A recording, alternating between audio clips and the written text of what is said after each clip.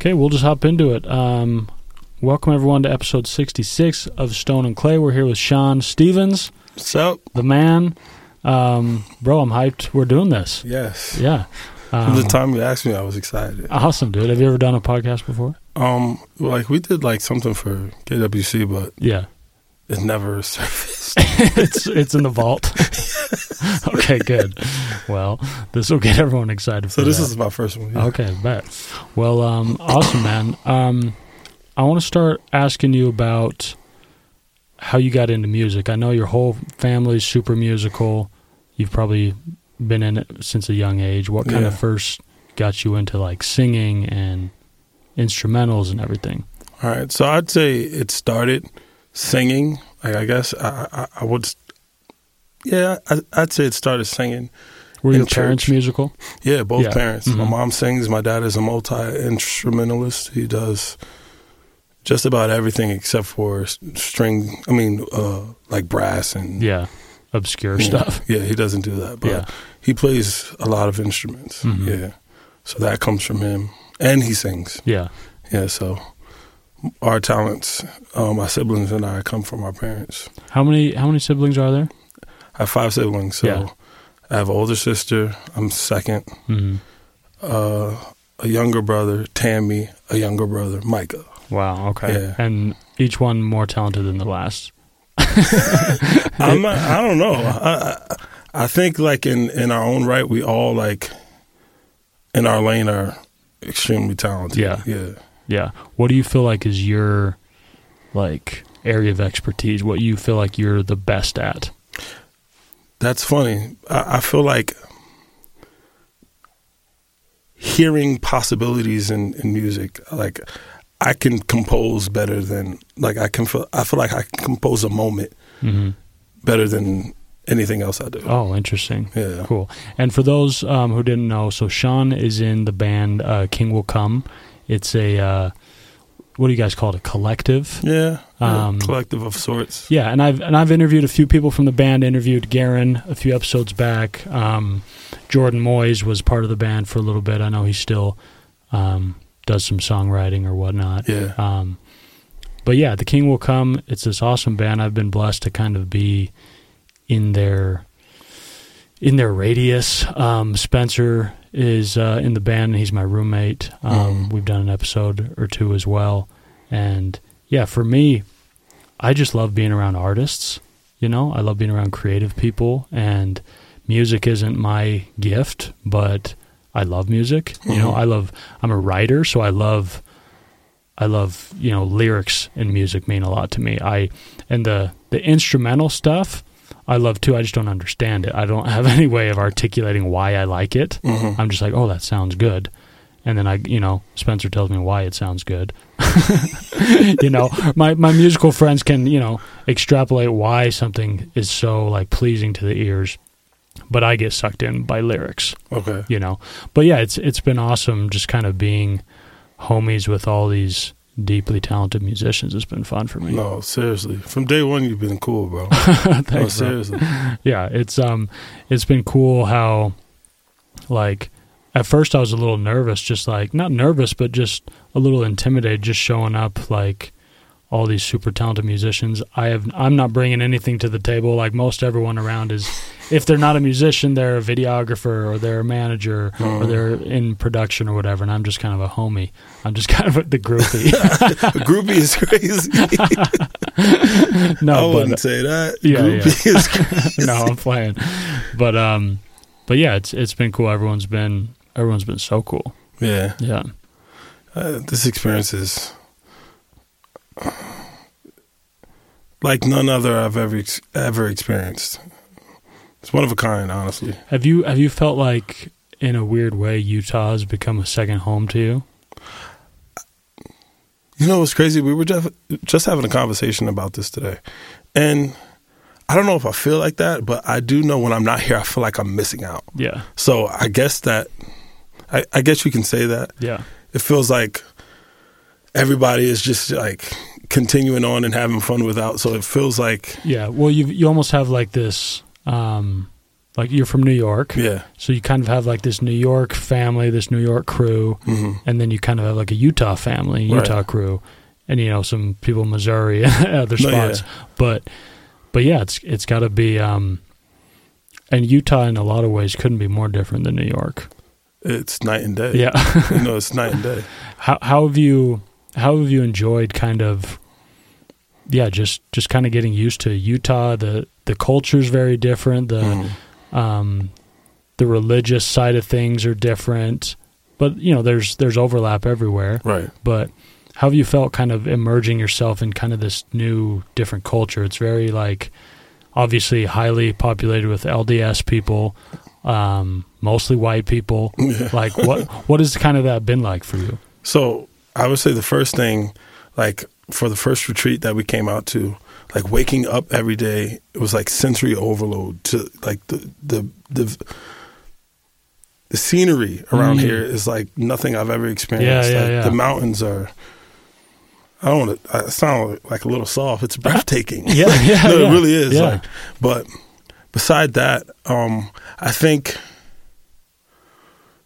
the only issue is like, being from New York, we have a problem with people staring at us. Yeah. So, like, staring was a big issue when I first came out here. I'm like, oh, my God, what do you guys staring at? Just because we're not used to seeing black people. Right. So it's like, oh, my God. Yeah. That's crazy. But it doesn't bother me as much.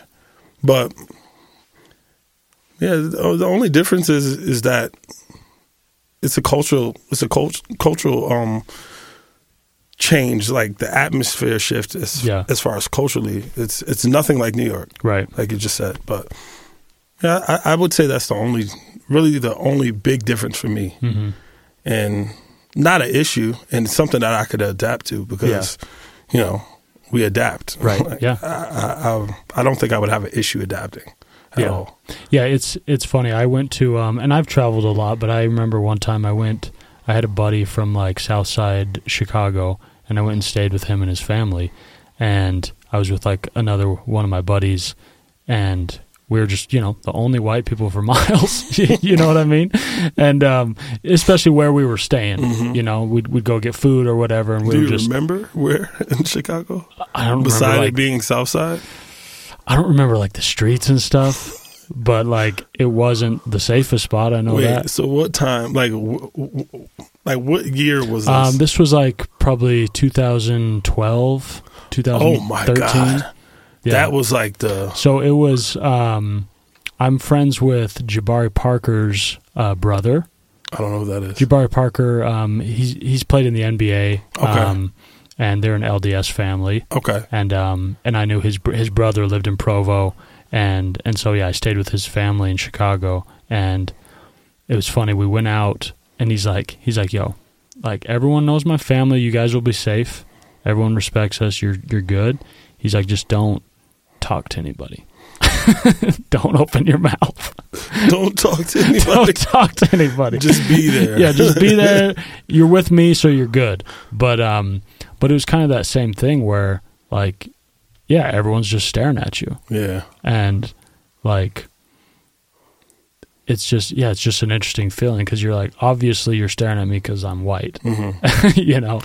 That's interesting though, because a place like Chicago, I know that in their neighborhoods is predominantly what, that neighborhood is. Like it's either a Spanish neighborhood, a black neighborhood, Italian, Irish. There's no lines that mix. Yeah. But in New York, that's not the case. Right. Everything overlaps. Yeah. There's no dividing line. There used to be years ago, but it's not like that anymore.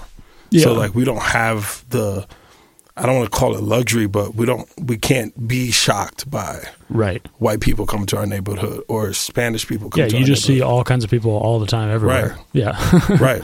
Yeah. But yeah, and in, I think it's, especially in places like Chicago, maybe St. Louis, other places, it's like a lot of people in those hoods, they don't ever leave. They're just there. And so anytime something new comes in, they're like, what are they doing here? They shouldn't be here. No, seriously. But it was an interesting, like, and I also, I felt that on my mission, my LDS mission, I went to Brazil. And so, I'm the only white person around. And so you get that same thing. And so it's interesting. I kind of, and it's different, but I understand when African Americans are like, yeah, I'm in this white neighborhood and everyone's just looking at me weird, you know? Like, I kind of understand.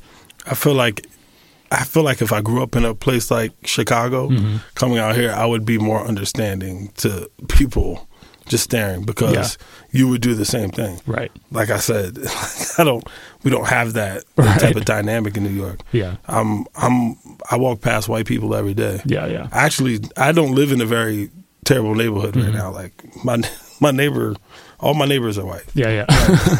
Yeah. Nice. Tell me how you met your wife. All right. So my mom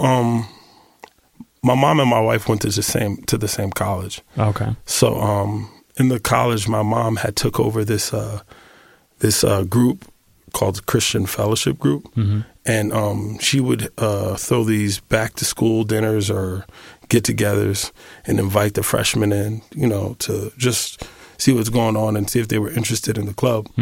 And my wife would say it like this, that I was staring at her the whole time.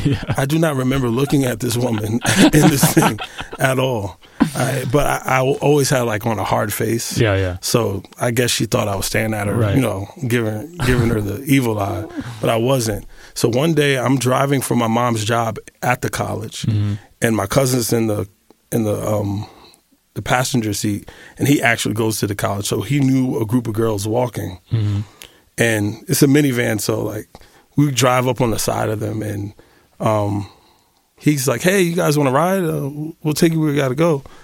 And the girls get in the car, and she's like the last one to get in, and I'm like, "Who is that? What is this?" Yeah. So, like probably a few days later, a week later, we're in my room. He ends up on the phone with her. I'm like, "Who are you talking to?" He's like, "Oh, I'm talking to Liz." Yeah. I was like, "Tell her I said hi."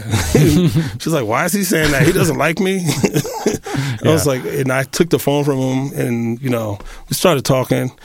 I say we talked for a month, and then she came to me. She was like, "Yeah, I'm talking to somebody back home, and I want to see where it goes with them. So I can't talk to you anymore." Yeah. I'm like, "Oh, okay." And had you even like been going on dates or anything, or just we hadn't gone on dates? Yeah, we were just like phone conversations at that point. So that's like, I'd say that's like October. By November, by January, I had a girlfriend. Yeah. Who knows what happened to that other guy, but he was done. No, he was done. Seriously. She tried to like come back, but by the time she came back to try to talk to me, I had a girlfriend. Oh, wow. Yeah, so that happened, and like I say, 6 months go by, end up breaking up with the girl for whatever reason. Yeah. And the summer of 2009, we talked like the whole summer, and when she came back to school, we started dating. Yeah, yeah. And we've, like almost any couple, like on and off, but 2017, asked her to marry me, we got married. Yeah. Quick summation. What was, had you dated a lot before her?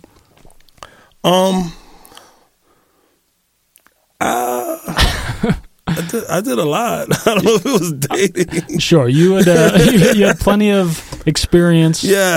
In the world. Not too proud of it with females. Yeah. Sure, but so what was different about Liz that made you say like, oh, this is something different. Like I need to take this serious. All right, so before that, I had something happened in a relationship, and it just blew up. So. And I noticed a cycle. Like I slept with almost every girl that I was with, and I asked the Lord. I was like, the next girl that I date, and she's supposed to be my wife, do not allow us to sleep together. Yeah, yeah. Because it's not going to work for me. Yeah. It doesn't work for me. It just ruined the relationship. It ruins it. Once you get intimate with somebody outside of marriage, it's just like, it's not. For me, I don't judge anybody, but for me, it didn't work. So. It's like one day we're in her dorm, and you're alone, you're young, your hormones are raging. Yeah. And it almost got to a point, and then she started crying, like out of nowhere. She's just like tears. Yeah. And I'm like, what's happening? This is new. She's like, I can't do this. And I was like, oh. Oh, yeah. There it is. Yeah. So it was like a light bulb went off. Yeah. Yeah. That's cool. And she's is she a Messianic Jew? No. What is she? She's a Pentecostal. Oh, she's Pentecostal too. What? Messianic Jew. I don't know why I thought that. I know what you're talking about. That's my cousin's wife. Oh, sorry. I was thinking about somebody else. That's my cousin's wife. Okay. Yeah, my bad. That's hilarious. Yeah. So you guys are both Pentecostals. Yeah. Okay. So that was already something that brought you guys together. Yeah, I guess. Yeah. Yeah. In a way. Mm-hmm. What is your now? This is kind of a deep question, and it's honestly something that I like. It's something I ask myself a lot too. But what is your like relationship with happiness and joy? Is it something that comes easy to you? Is it something you struggle with? For a long time, happiness was something that I put on the front as if I had, and I didn't. If I'm being honest, I fronted so much with it that I didn't realize that I wasn't happy up until like I had to look at myself and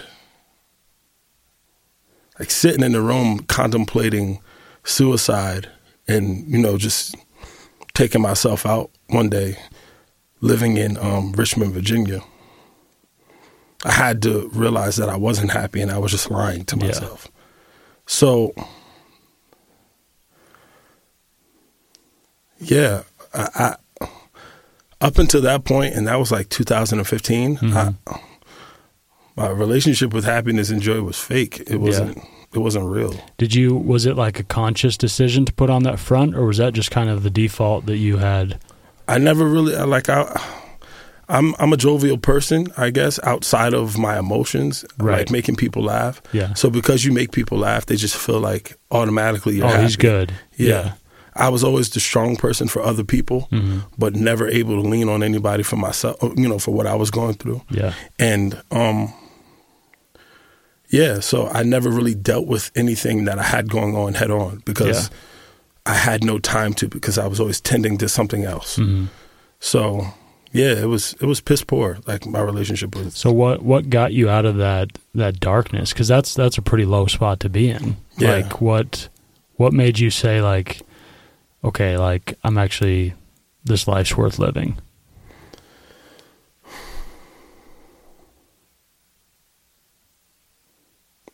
I don't know. It was almost like a light bulb went off, and I remember like it was yesterday. Netflix was on. Like I had just turned on the TV, and the N on Netflix. Yeah, it like popped on, and it's like, what are you doing? Like you're not that upset. You're not that down to where you have to end your life just because you're uncomfortable with where you're at. And I don't know. I won't say like it was some big spiritual awakening. Right. It was just like, no, get up, dust it off. You have to. You can't do this anymore. And I would say that was the start of me opening up about who I really was on the inside. Yeah. And did that translate to you becoming way more vulnerable with the people around you? Oh, for sure. Because I feel like you're the type of dude that, and I don't know you super well, but I feel like you'll talk about anything at any time with anyone. Yeah. Right? No, seriously. But maybe it wasn't like that for a while. Like I said, I was there for other people and not really for myself. But so I would talk about anything. Yeah, you talk about anything, but when it came to your own emotions, you're like, I'm good, I'm chilling. Right. Yeah. Right. And it was almost like second nature to be like, oh, no, it's all right, I'm good. And not realizing, or after a while realizing like you're not really good and you're telling people you're okay. And you're actually bleeding. You're actually like making a mess as you're walking. Yeah, yeah. Like, so, yeah. That's kind of like we were joking around earlier about like, hey, don't be morbid, but like it's kind of this beautiful but kind of a morbid way to view it. Like you're bleeding and you're leaving a mess behind you. Right. Yeah, I like that. What would you say to people that are like, I have all these things bottled up. I want to be more vulnerable, but it's not. I don't know how to get there. I don't know the first steps to be like, tell somebody I'm struggling. Tell somebody I'm actually really going through something. First, I would say that like before I even like answer that fully, I would say that there's more people going through things than there aren't. Oh yeah, I think everybody is. Right. And it's like it's a spectrum, right? Like Right. everyone, like you might be having a really great year, but you got stuff, Right. you know, or like your life's super smooth. You just met the love of your life. You got a great job. Finances are great, but like your homie's really going through it. He's depressed. Right. And so I had a close friend the other day tell me, he's like, if you're, you know, when you ask somebody like, hey, how you doing? And, you know, 1 out of 10. And if they say like, if they're the type of person that's always like, oh, I'm a 9, I'm a 10. He's like, they should probably have more empathy in their life, because if you're always meeting everyone at a 9 or 10, like most people are probably, you know, at a 5 or 6. People struggle to get to a 5 or 6. Yeah. And my friend was telling me, he's like, honestly, you should live your life in a way that you're comfortable and happy at a 6, because that just means, you know, you're at a good stasis. Right. You know, like you can't really maintain a 9 or 10. No, that's too much. And it's not really realistic. Like to me, you're at a 9 or 10 when you're like in the middle of something amazing. You know, you're playing a show, right? Or you're like you're being intimate with your wife. You're with your best friend and you're having an amazing chat. You're whatever, but then like you're done and, you know, you go back to maybe a 7 or whatever. The stocks drop. Yeah. Once you're done with doing that. Yeah. And then maybe you just drop to a 7, but then maybe you realize, oh yeah, now that I've come down, I remember I'm struggling with this, I'm struggling with that. Like my wife's going through this, my homie's going through this. And so I think it's important to walk through life being like, you know what, I'm at a 5 or 6, but I'm good. Like, you know, I can deal with that, and I'm trying to avoid being a 3 or 4, but don't get caught up on, I need to be an 8, I need to be a 9, I need to be a 10. No, I think those are like... And maybe that's what you were doing a little when you were fronting with your happiness. Oh, for like sure. you want to be a 9 or 10, you want to be the happy guy. And like you said, you're a jovial dude. You like joking around, you like making people laugh. So you think like, yeah, I should be just happy all the time. You think that's how it should be, but life brings so many twists and turns at you that you don't even have enough time in the day to remain a 9 and 10. Like, I wish there was enough time to, you know, keep that, you know, keep that hype, but that's not how life works. Yeah. And you have to work to get back up to that. Right. You have to push past resistance and, you know, things going on within family and, you know, relationships. Everything is not going to be peaches and cream. Yeah. That's like a pipe dream almost. Right. Yeah, and I think a lot of people, their sadness gets perpetuated by feeling like, why am I still not happy? And to me, it's like happiness, it just comes and goes.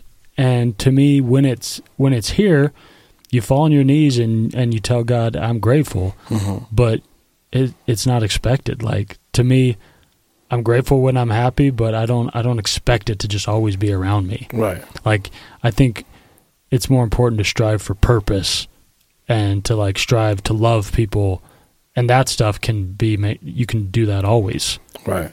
I think with purpose though, a lot of people choose the road opposite of purpose because, you know, to get through to something that you're meant to do, it's not easy. You have to push past a lot of barriers, and that's going to cause pain. And nobody wants to willingly go through the pain, right? But they're not realizing that the other side is going to bring pain too, because you're not walking in purpose. Right. You're gonna experience not pain, if not more pain, than choosing the road that purpose is on. Yeah. What I realized probably too late in life was, as a creative person, when I'm not creating stuff, I'm miserable. Really? Yeah. And I mean, you know, I don't mean, you know, I'm working on something and I don't tomorrow, so I'm miserable tomorrow. I just mean if I go long periods of time where I'm just not putting out anything, I'm not working on anything, it just kind of cuts at my soul. And even if like the work I'm doing isn't like wildly successful or making me money or getting out to the masses like I want it to, just doing the art just kind of satisfies my soul in a way that other things don't. Do you feel like that with music? I would say that. I actually have a great example of that. And we were just talking about it before everybody walked out. From, I'd say, last September to about the September that just passed, I was in like this up and down funk, and it was more down than up. Mm-hmm. And when I got home from the last retreat, I'd made a decision. I was like, Lord, whatever you want me to do with this music, I'm going to do it, and I'm going to do it quickly. Mm-hmm. So I just, out of nowhere, it's like the idea for an EP just popped up, and I had to start it. I had to start. And you know Miles. Yeah. Me and Miles started working on the song, and from that point, I've been on this high. But it's not like it's not like everything around me is going right. It's that I'm moving toward what I'm supposed to be doing. Right. And I'm not sitting still. It's like I don't have time to focus on the lows. Yeah, yeah. I'm not saying that I'm going to be here all the time. Mm-hmm. You know, ups and downs are in life. Yeah. But right now, I'm like on a high because I'm working on what I feel the Lord is calling me to do. Yeah, it feels like you're fulfilling your purpose. Right. Yeah. Yeah, and that's like the most gratifying thing there is. I didn't know it was this gratifying. Yeah. I didn't know there was this much happiness doing what you're supposed to do. Yeah. And I think the important thing to realize is, like you said, you're on this high because you're in the middle of the journey, right? And you're going towards a goal, you're going towards a purpose. But I think too many people, their focus is like, I'll be happy when I get there. Yeah. You know? And that's so... Oh, my God. And it's just so... the in-between. Yeah, it's so myopic because there's... 99% of your life is the in-between. Yes. With everything. Like, I would say 100%. Well, you know, you got 5 minutes here, 5 minutes there where you're like, okay, if I'm going to base all my happiness on like when I get married, right? It's like, okay, so what's that? Your wedding day? Your honeymoon, and then what? You know, or I'm going to base all my happiness on like, if my EP does really well, mm-hmm. say it does do really well, how long does that last? Right. Then you're like, okay, well, I got to do something now. You know, so if you're not enjoying the journey and not finding purpose in the journey, it's just a recipe for unhappiness, I think. Right. And no productivity. Yeah. Like a farmer isn't a farmer because he has the name farmer. Mm-hmm. A farmer's a farmer because he produces produce. Like he plants seed, he gets a return, and you know when it's time, and he does it again. Yeah. So. He just never stops. Right. Yeah. That's how he gets that. Yeah. I think a lot of creatives, like you said, just live in moments and don't take the whole journey. Mm-hmm. You know, I don't know, like, if you're just focused on dropping, like, let's talk about me. If I'm just mm-hmm. focused on dropping my EP and not prepared for the dead space in between dropping the EP and the next thing, mm-hmm. then why am I doing it? Yeah. I'm just, like, setting myself up to be unhappy. Right. Almost. Yeah. You got to keep producing. Yeah. Like, I didn't even realize you were on episode 66. Mm-hmm. And that's amazing. Thanks, bro. Like, you haven't stopped. It's just like you keep going. And trust me, like, there's been moments where I'm like, dude, no one's listening to this.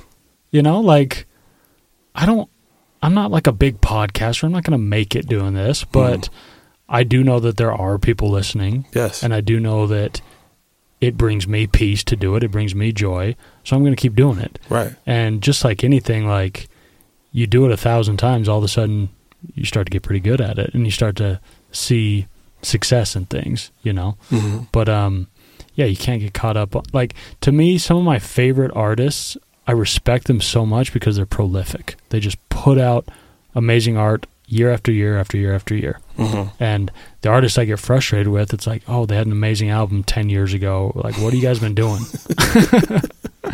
You know? And I totally understand, like, sometimes people have, you know, that 10 years they're working on stuff and they're in the lab and they're doing different things, but some people just kind of, you know, they make it and they kind of rest on their laurels. Mm-hmm. But yeah, like, what do you feel like, you said you feel like this has been your purpose to put out this EP right now. Mm-hmm. what do you feel like that purpose is? Like to spread a certain message, to spread a certain feeling?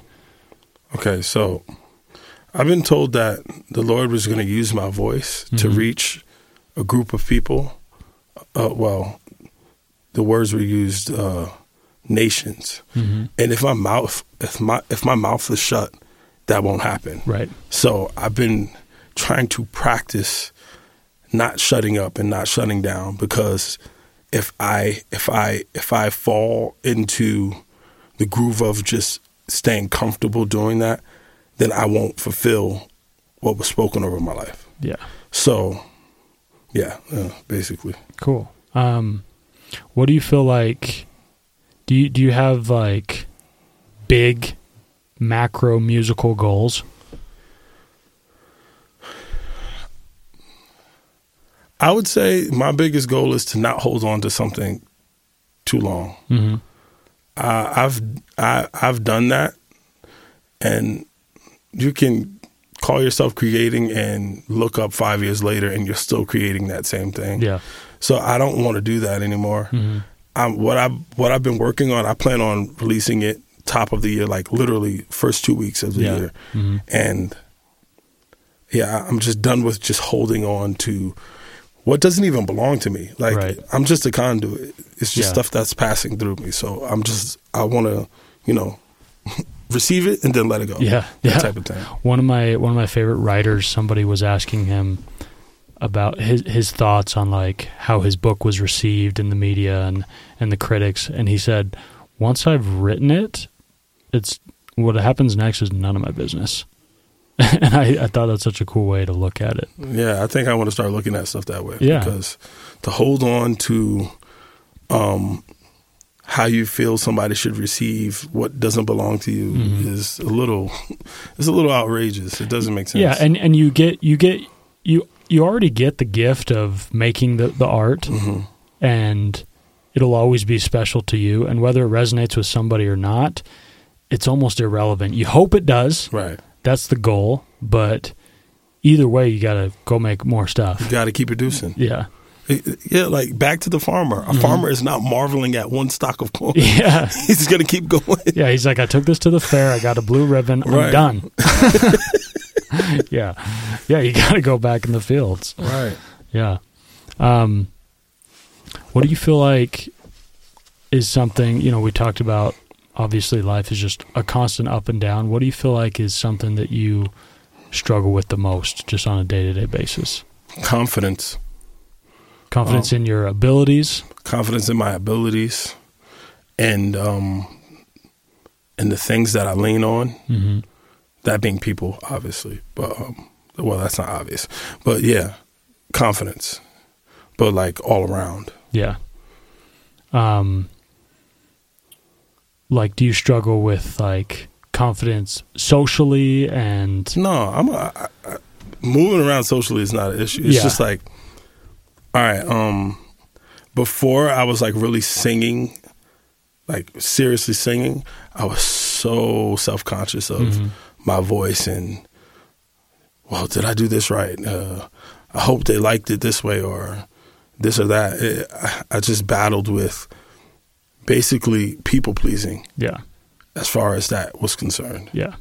Now, nowhere near it. I could care less, and I hope that's not rude, but right. I could care less how people receive it.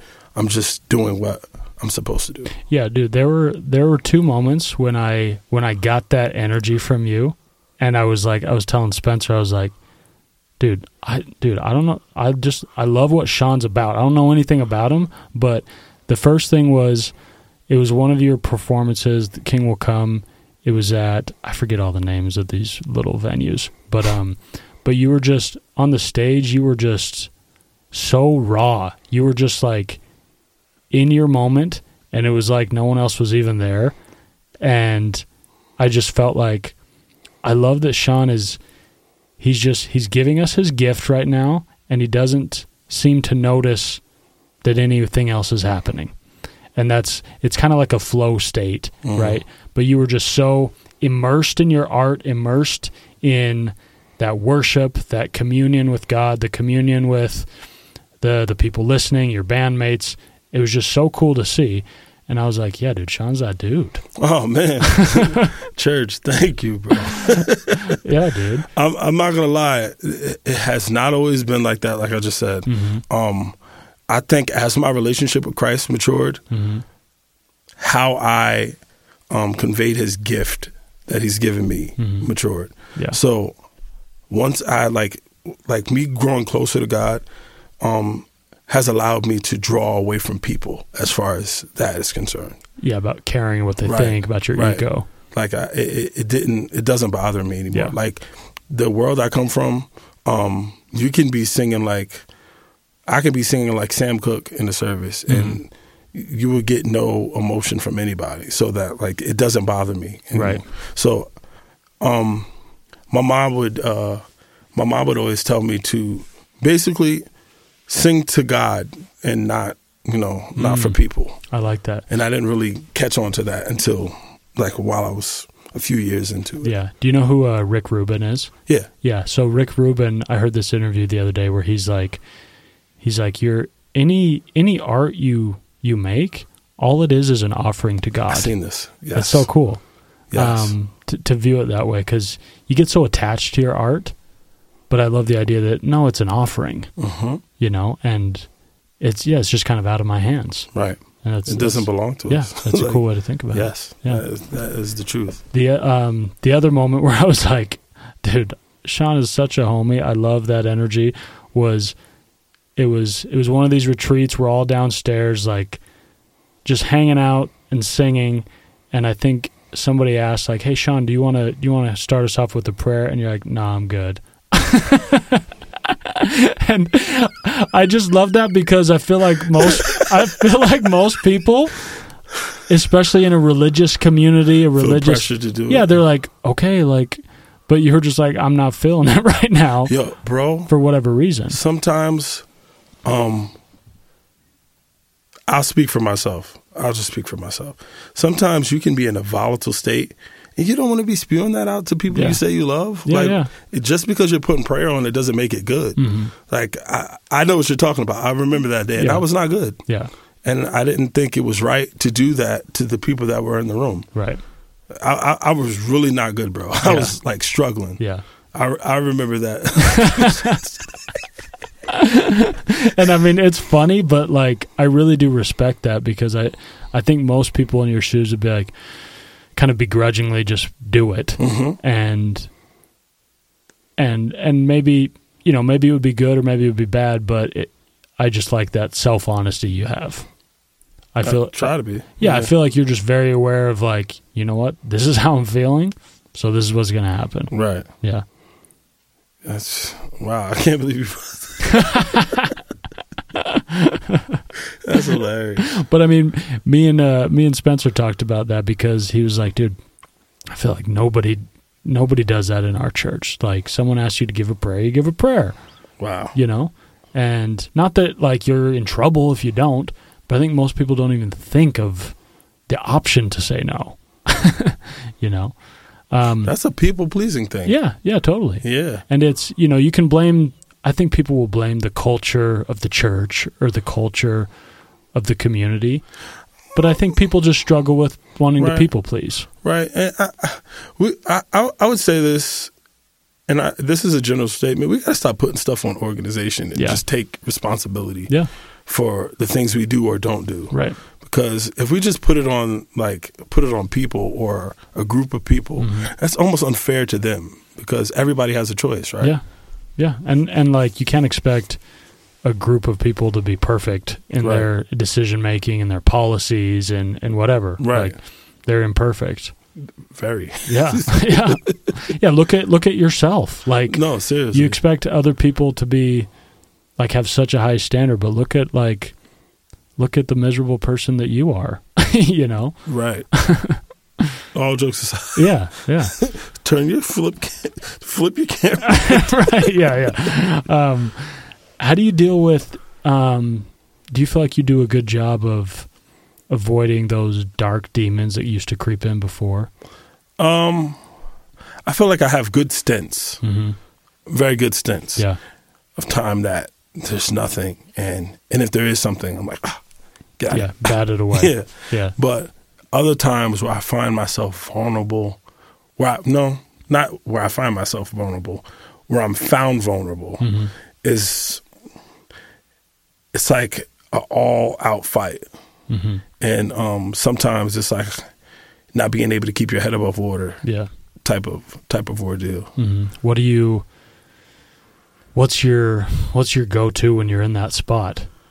You have friends or family you reach out to, or are you just trying to not drown yourself? So before, I would surround myself around people, like I said, the fake happiness and all of that stuff. I would surround myself with people to drown out the noise or drown out the emotions, and it would work for a little bit. You know, like drugs, the dopamine hit, it'll do something, but once that wears off, it's not. Yeah, you're back to your thoughts. Right. Yeah. So, immature me, I just like perpetuated the cycle. So, yeah, I was like addicted to just surrounding myself with people, so I didn't have to deal with my problems. Right.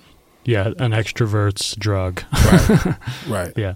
So now do you feel like you have the wisdom to know, like, oh, dude, this sucks. I'm in the trenches, but I know I'm going to get out. Right. I know just with time I'll get out. I'm not going to lie, bro. I'm not going to sit here and tell you that I've been good for years, because I haven't been. Sure. I'll say over this last year and a half, the Lord has allowed me to lean on my wife a lot. Oh, wow. And I was never that guy. Yeah. Because I didn't trust women. So, like, I just brought myself to a place of, I only give her this, and I won't go above that. Yeah. But she has been such, like, wow. Whew. She has been there for me like I've never experienced in my life before. Wow. Whew. Oh, man. Like, and through a lot of it, I was wrong, and she was still there. Yeah. Yeah, I just stopped leaning on people and started leaning on the person that he gave me, and Christ, more Christ than anything. But I've been giving a lot of trust to my wife to help me through certain things. Wow. That's really cool. It's, you know what I Thank you, think church. about? Got him. You know what I think about when I hear that, when I hear about, like, because to me it sounds like that love you feel from your wife is so powerful, and it's so, like, almost foreign, right? Because it's maybe a love you've never felt before, not because other people haven't loved you that much, but just because you haven't allowed it to be that strong. And I wonder when I hear that, I wonder what it would take to take that love and to love yourself that much, you know? And I know, like, for myself, I look at myself and I'm like, look at the people that I've loved the most and that I've, you know, I'd go to the ends of the earth for. And it's like, why can't, when I'm going through it especially, and I've got bad self-talk, I'm like, why can't I love myself as much as I love that person? Right. You know, like, it seems so much harder when it's like, man, we should be the ones loving ourselves the most. Right. It's like easier to tell somebody because you're looking at them and you're not standing on the outside of yourself to, you know, preach at yourself or give yourself advice. Yeah. But I can easily tell you, hey, church, you got ketchup on your face. Right. You should get that off. Yeah. It's easy. Just grab it off. Yeah. And you can't see it, so you're just like rubbing all over the place. Yeah. Did I get it? No, you didn't. But I can tell you that. I can say it easily because I can see it. Right. It's hard when it's you. Yeah. It's hard. Yeah. I don't know why it's like that. It's like, and you always get into a groove of talking yourself out of deserving something. Right. Whereas, like, but with your wife, it's not that you don't see her flaws. Right. You probably see them better than anyone, but you don't care. Right. They don't affect you. No. You love her not in spite of her flaws, but almost because of her flaws, probably.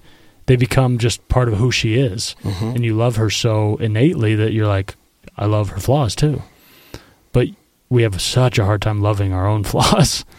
You know, you beat yourself up about it, whereas the grace you give other people, it's so hard to give yourself. Yeah. You don't even think about giving yourself that grace. Yeah. Like it's not even on the table. Yeah. Oh, no.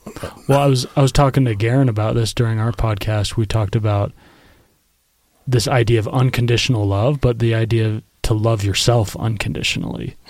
Because we tend to just love ourselves conditionally. Right. You know, like I don't really love myself because I'm struggling with this and I did this again, and you know, I'm just kind of a piece of crap right now. So what's to love?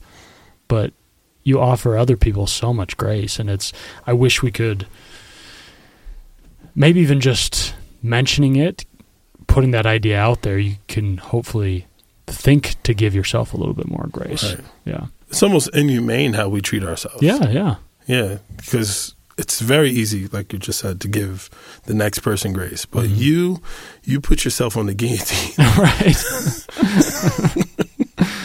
Yeah, and it's funny because you're the one that knows how hard you've worked and the things you've overcome and the demons you've had to exercise, but still, no grace. At all. We should change that. No, seriously. Yeah, it's I mean, just like anything, it's easier said than done, but I think it starts with just considering, you know, am I giving myself grace at any point today? Right. Or am I just beating myself up for everything that I struggle with? You should look at it like exercising. Exercising when you first started, let's say you want to get 100 push-ups, but the first day you don't quite make the mark. Yeah. At the end of the week, if you're like keeping at it, you're going to get some ground because you know you're pushing past barriers. Yeah. Well, hopefully you are. Right. Hopefully. Yeah. What's one thing, if you could go back and like have a little chat with 21-year-old Sean, what would you tell him? Like homie, I got 5 minutes. Like man to man, here's some advice. What would you say to yourself? Dang.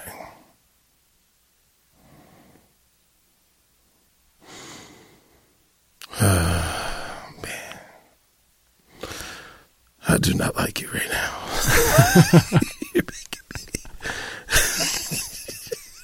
As soon as you said it, it's like, she doesn't deserve what you're doing to her.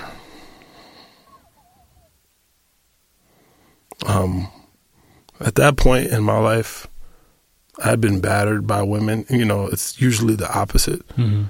I've been battered by women, mistreated. And I took my frustrations out on my wife. And she didn't deserve a bit of it. Yeah. So I would tell myself to grow up. She doesn't deserve it. Yeah. And I guess my question then after what we talked about is, have you been able to give yourself much grace?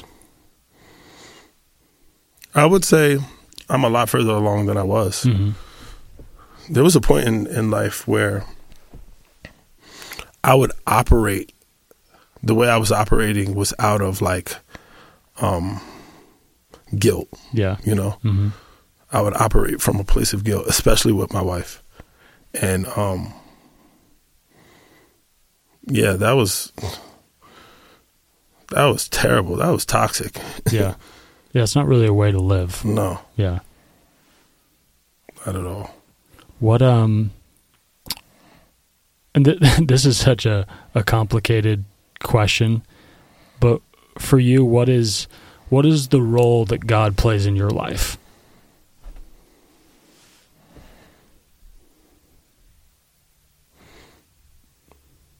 So many things, but I've recently allowed him to be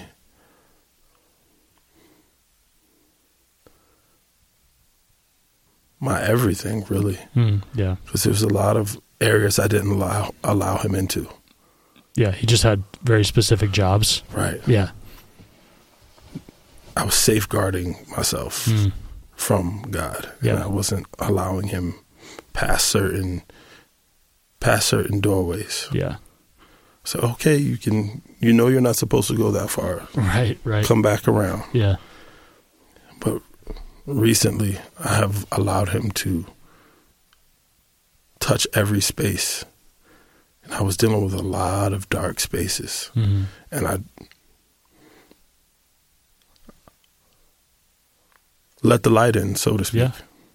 Yeah, you let God just put little lights in everywhere. And it's not like, because when you're going through it, like, and I'll speak for myself because everyone has different experiences, but when you're going through, for me, some of my biggest struggles have been heartbreak, right?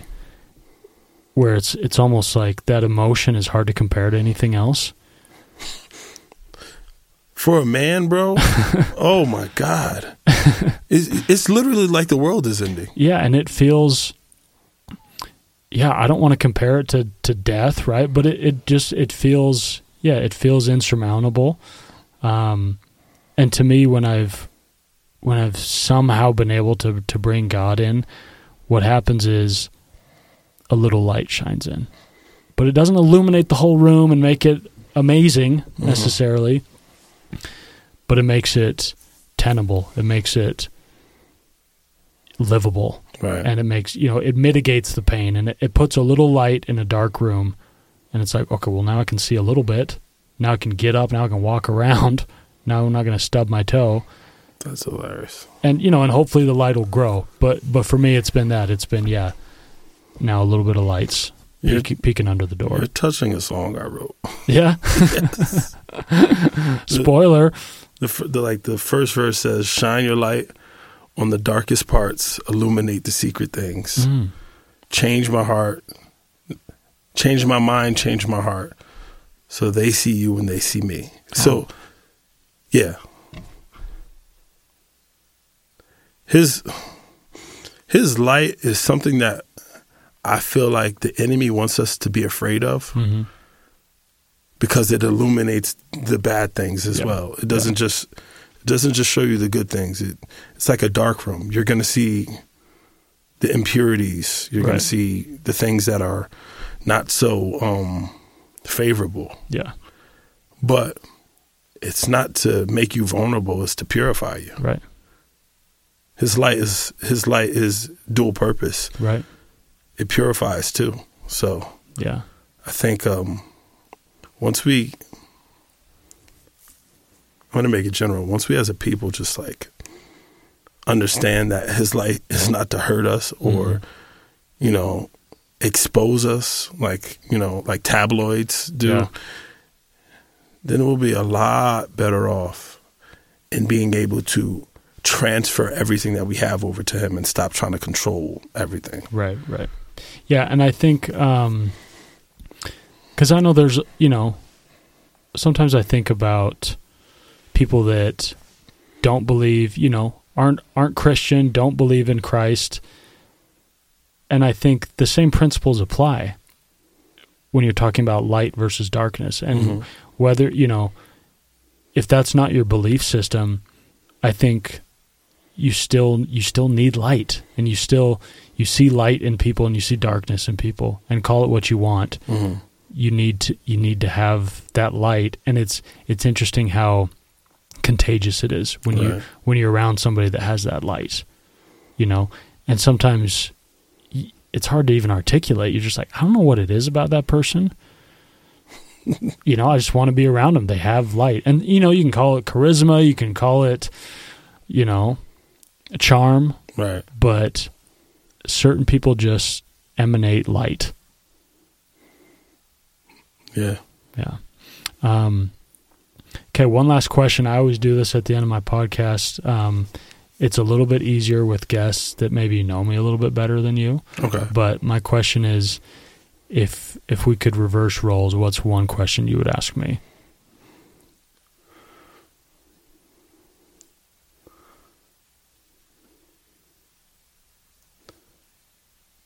You know what's crazy? I wanted to ask you something the other day. Yeah. And that thought has escaped me. Oh, gosh. It has escaped me totally. But sitting here in our conversation now,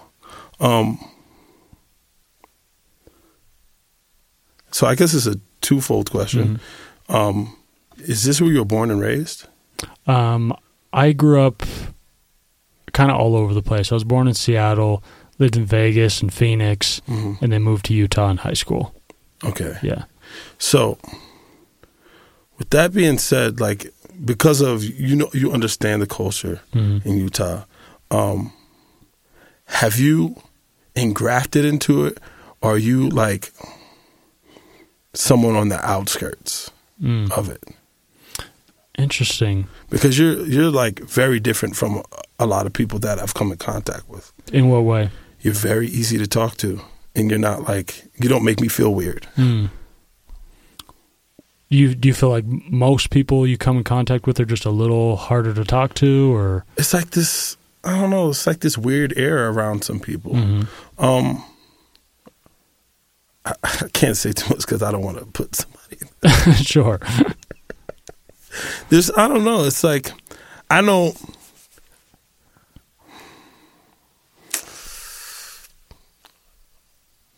you ever come in contact with somebody who's super religious mm-hmm. and they just make you feel like you're down here? Sure, it comes across a little fanatical or whatever.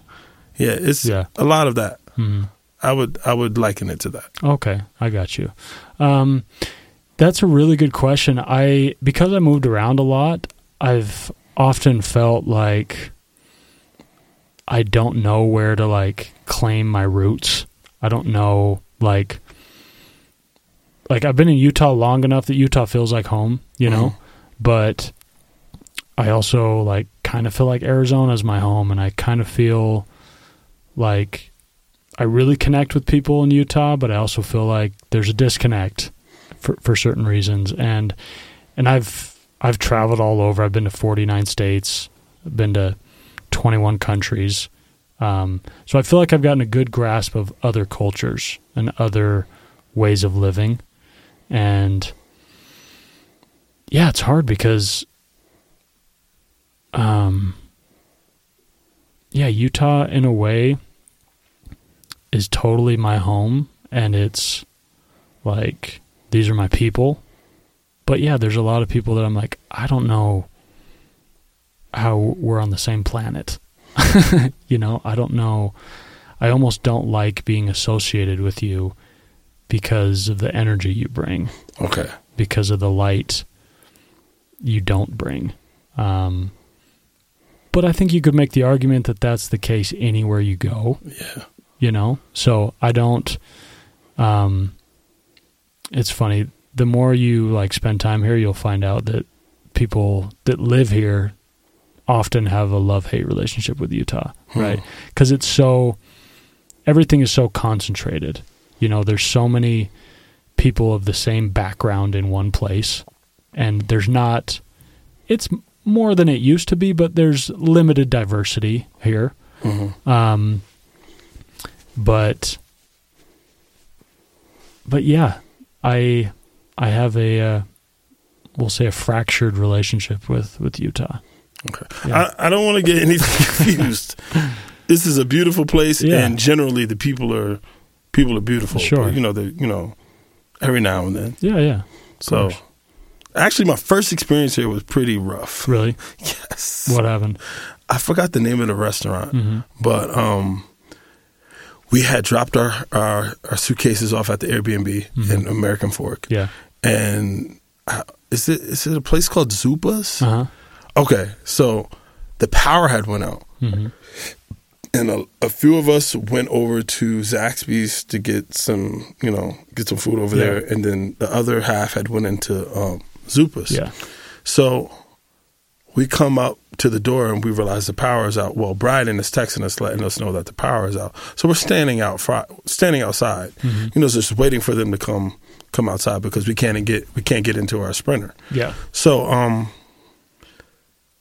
we're standing there, and one of the workers just comes up to the door very angrily. Mm-hmm. She said, "You can't read the sign. We're closed." And we're like, we're just standing here. Yeah. We're waiting for them. She's like, oh, well, you can't come in. We didn't ask to come in. Right. We're just standing here. Yeah. We didn't even knock on the door. Yeah. I think I had made a face at Bryden, like just playing around. Right.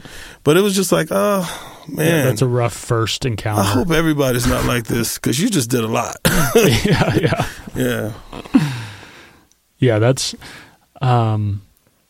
it's funny. I often think about this because, listen, maybe that lady sucks. Maybe she's kind of not a great person, but maybe she's having a horrible day. Uh-huh. Maybe maybe she's going through her own stuff and just kind of lashed out at you guys.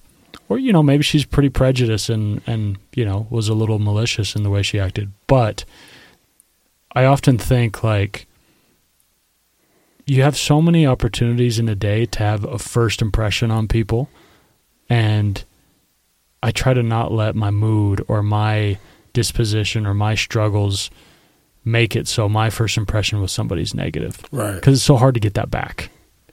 It's almost impossible. Yeah. 'Cause people compartmentalize you after that. Yeah. So, oh, he's a jerk. Right. He's over there. Yeah. Well, it's funny. The other day I did a podcast with Jordan Moyes, right? Okay. And I brought up to him, I was like, bro, I'm so glad we're doing this, but to be honest, when I first met you, I felt a little coldness from you. Just kind of called him out. What is he? He's like, oh gosh, I know, like, I've heard that before, whatever. I don't think he means that. No. That's just his personality. No. But I think, and maybe like, your wife said you were just like giving her the evil lie or whatever. Yeah, that's weird. It's funny. I've had a conversation with Jordan, and Jordan was like, he was into the conversation, laughing and everything, and like 2 seconds later, it's like, I'm like, okay, was it funny? Yeah. But that's just him, right? Yeah, right. But yeah, you just, I struggle with this at times, but I'd love to live my life in a way that I'm always trying to be cognizant that I might meet somebody new, and this is my first impression. Mm-hmm. So, I should make it positive. At least try to. Yeah. Because there's so many people, I wonder about this sometimes. I'm like, okay, I wonder what, I imagine the afterlife. I imagine heaven and being with, my loved ones again. But then I think, okay, what about just kind of these random people I've had 1 or 2 encounters with? Like, hopefully they were good. Because on Earth you think, oh, that was weird, but I'll never see them again. But to me, if I'm thinking about an afterlife and like rejoicing in heaven with everyone, like, I want to be cool with everyone, Mm-hmm. And that's having an insane, like, eternal perspective on things. But yeah, it's something I think about. Yeah, I think we get, I know for me, just like seeing a lot of people over my lifetime because of where I live, Mm-hmm. I don't think I've ever put that into that type of perspective. Like, Right. like what effect I've had on people that I did come in contact with. And I don't know, like, if I ever see them again, like, what that would be like. Because there's been times I've been the jerk. Sure, we all have. Yeah.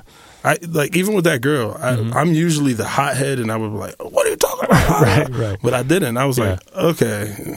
I was like very surprisingly calm. Very surprising. Yeah. So, yeah. Even with that, like, that ties into what you were talking about before, just like grace. Mm-hmm. Like, even she obviously had a bad day because it was totally unwarranted. Right. So, yeah, she didn't deserve what she was kicking out. Yeah, and like I said, like, maybe she ultimately is a pretty terrible person, but why assume that? Right. Like, just because that's what we do. We assume the it's worst. just so much easier. Especially when you're the one that got offended or hurt. Mm-hmm. Like, it's just so much easier to, like, another example is with the most recent breakup I had, everything in my head makes me want to, like, make her the bad guy, make her like, oh, she sucks. Like, I don't want to be with her anyway. And like, I'm better off but in reality, I don't feel that way. So I don't want to put out that dishonest feeling, because the truth is, like, she just didn't want to be with me, right? She didn't feel as strongly as I did. And that truth really hurts when I face it head on. Mm-hmm. So it's so much easier to be like, I'm better off. Like let me fixate on her weaknesses and let me focus on what she struggled with. Mm-hmm. When in reality, I'm just like, no, she's amazing. I'm just hurt. And like, I just need to move on. Right. But it's so hard to do that. Your brain, as a coping mechanism, it's easier to be like, nah, she sucks. That is terrible. I think when stuff like that, like a breakup, the automatic thing is to like, it wasn't me, it was her. Yeah. It wasn't her, it was him. Yeah. That right. type of thing. And even like I was telling you about my issues with women, mm-hmm. I played a big part in why a lot of the stuff didn't work out. Mm-hmm. And back then I didn't give myself any of the lashes. I gave them all to the right. opposite party. Yeah. And when going through relationship issues, it's a 50-50 thing. Mm-hmm. So you can't just put all the issues on one person. Right. You have to examine yourself. Right. Yeah. And that sometimes is dark. God. Yeah. Oh man. That's the truth we do not want to believe. I know I don't want to believe that. Yeah. But it's a fact. Yeah, totally. Well, Sean, thanks so much for hopping on, bro. Thank you, bro. This was a lot of fun. It's such a like cool format where it's like, I'm sure a lot of these things we would have talked about eventually, but it's fun to like just kind of get it all out on the table at once. I appreciate you for having me. Especially when you're someone that I'm getting to know, I'm wanting to be closer friends with, so it's fun to have such a deep conversation with. Yes. Yeah. I appreciate this, man. Okay, man. Well, everybody, hope you enjoyed the episode. Feel free to share it. Feel free to follow Sean's music journey. Are you going to be putting stuff out on Spotify and stuff soon? Yes. Okay. Very soon. Because right now I can't just live this SoundCloud life. No. I can't even live it. I don't even... the last time I was on SoundCloud was probably October. Yeah. Yeah. But yeah, I'll be putting stuff out. And I'll be announcing it on my Instagram. Awesome. Yeah. And the band you're in, the collective, King Will Come, they've been blowing up. They've been doing really great. Yeah. I was telling Sean before, I know they got a lot of songs in the vault, so I'm just patiently waiting. Oh man, me too. You and me both. Yeah, not very patiently, but because they just have 2 or 3 songs out and they're amazing, but we need more. So go check out them on Spotify, Apple Music, and again, if you love the episode, share it with a homie, share it with somebody you love, and thanks for listening. Bye-bye.